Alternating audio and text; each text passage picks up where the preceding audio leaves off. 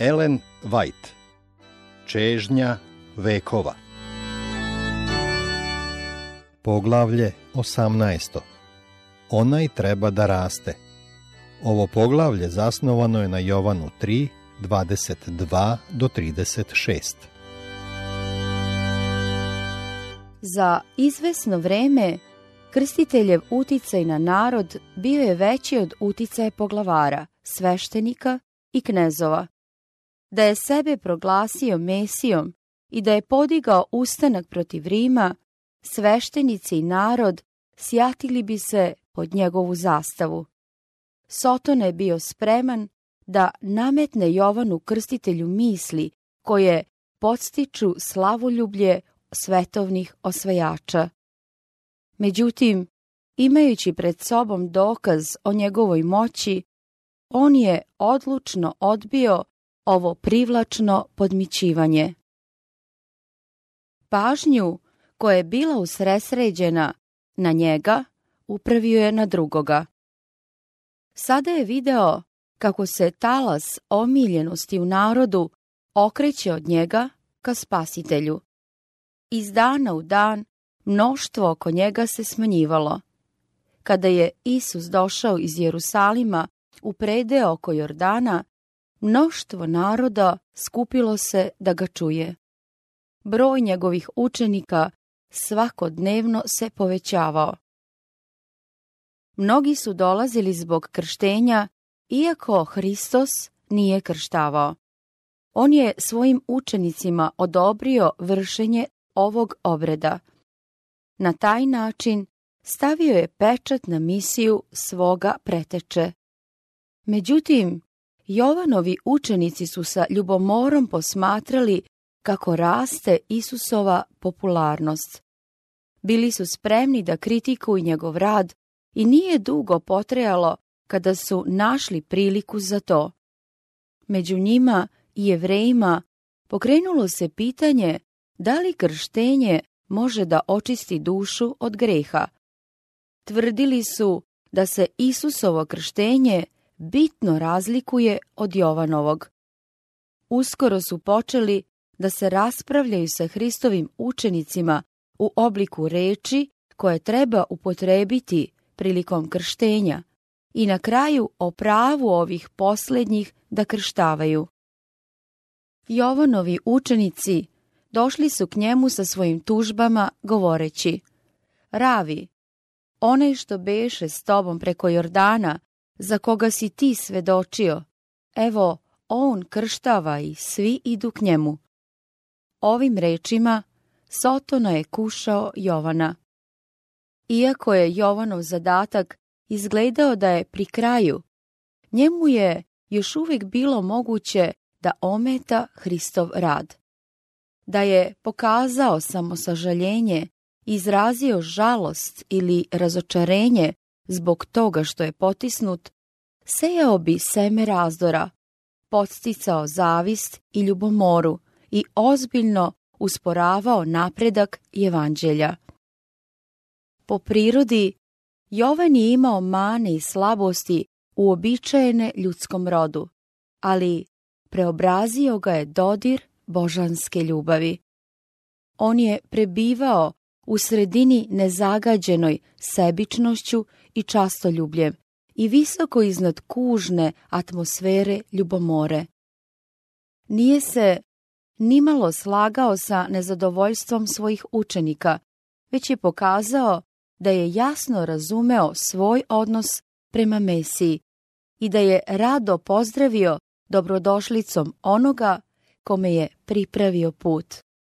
Rekao je: Ne može čovek ništa primiti ako mu ne bude dano s neba. Vi sami meni svedočite da rekoh: Ja nisam Hristos, nego sam poslan pred njim. Ko ima nevestu, ženik je, a prijatelj ženikov stoji i sluša ga i radošću raduje se glasu ženikovu.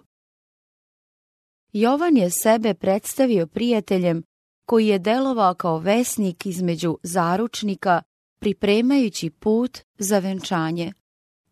Kada je mladoženja primio svoju nevestu, zadatak prijatelja bio je ispunjen. On se raduje sreći onih čije je sjedinjenje potpomagao. Tako je Jovan bio pozvan da usmjeri narod Isusu i svjedočenje o uspjehu spasiteljevog dela bilo je njegova radost. Rekao je: ova dakle radost moja ispuni se. Ovaj treba da raste, a ja da se umanjujem. Gledajući u veru na otkupitelja, Jovan se uzdigao do visine samoodricanja. Nije težio da privuče ljude k sebi, već da uzdigne njihove misli, sve više i više, sve dok one ne budu počinule na Božjem jagnjetu. On je bio samo glas, uzvik u pustinji. Sada je radosno prihvatio tišinu i povučenost, da bi se oči svih mogla okrenuti svetlosti života.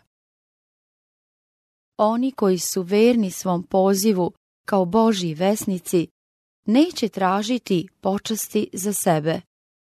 Ljubav prema sebi nestaće u ljubavi prema Hristu. Nikakvo suparništvo neće oštetiti dragoceni cilj Evanđelja. Oni će prepoznati da je njihov posao da, kao Jovan Krstitelj, objavljuju: gle, jagnje Božje koje uze nase grehe sveta. Jovan 1. glava 29. stih. Uzdignuće Isusa, a sa njim će se i ljudski rod uzdići. Ovako govori visoki i uzvišeni, koji živi u večnosti, kojemu je ime sveti. Na visini i u svetinji stanujem i s onim koje skrušena srca i smerna duha, oživljujući duh smernih i oživljujući srce skrušenih. Isaja 57. glava 15. stih. Prorokova duša, oslobođena svoga ja, bila je ispunjena božanskom svetlošću. Dok je bio svedok spasiteljeve slave, njegove reči podupirale su se sa rečima koje je Hristos izgovorio u svom razgovoru sa Nikodimom. Jovan je rekao: koji odozgo dolazi, nad svima je, koji je sa zemlje, od zemlje je i govori od zemlje, koji dolazi sa neba, nad svima je, jer koga Bog posla, onaj reči Božje govori, jer Bog duha ne daje na meru. Hristos je mogao reći: jer ne tražim volje svoje, nego volju Oca koji me je poslao. Jovan 5. glava 30. stih. O njemu je rečeno: omilela ti je pravda i omrzao si na bezakonje. Toga radi, pomazate Bože, Bog tvoj, uljem radosti većma od drugova tvojih. Jevrejima 1. glava 9. stih. Otac mu duha ne daje na meru. Tako je i sa Hristovim sledbenicima. Mi možemo da primimo nebesku svetlost jedino ako smo voljni da se oslobodimo svoga ja. Ne možemo da raspoznamo Božji karakter ili da Hrista primimo verom, sve dok ne pristanemo da pokorimo svaku misao na poslušnost Hristu. Svima koji to čine, Duh Sveti daje se bez mere. U Hristu živi svaka punina božanstva telesno i da budete ispunjeni u njemu. Kološanima 2. glava 9. i 10. stih. Jovanovi učenici su izjavili da svi ljudi idu Hristu, ali Jovan je kasnije sagledavajući rekao: svedočanstva njegova niko ne prima. Tako je malo njih bilo spremno da ga prihvati kao spasitelja od greha. Ali koji primi njegovo veličanstvo, potvrdi da je Bog istinit. Jovan 3. glava, 33. stih. Ko veruje Sina, ima život večni. Nema potrebe za raspravom da li Hristovo ili Jovanovo krštenje čisti od greha. Hristova milost daje život duši. Bez Hrista i krštenje je, kao i svaka druga služba, beživotna forma. Ako ne veruje Sina, neće vidjeti života. O uspehu Hristovog dela, koji je krstitelj primio sa takvom radošću, bile su obaveštene i vlasti u Jerusalimu. Sveštenici i rabini ljubomorno su pratili Jovanov uticaj, kada su vidjeli narod kako napušta sinagoge i okuplja se u pustinji, ali ovdje je bio jedan koji je imao još veću silu da privuče mnoštvo. Ove vođe u Izraelju nisu bile voljne da sa Jovanom kažu: onaj treba da raste, a ja da se umanjujem.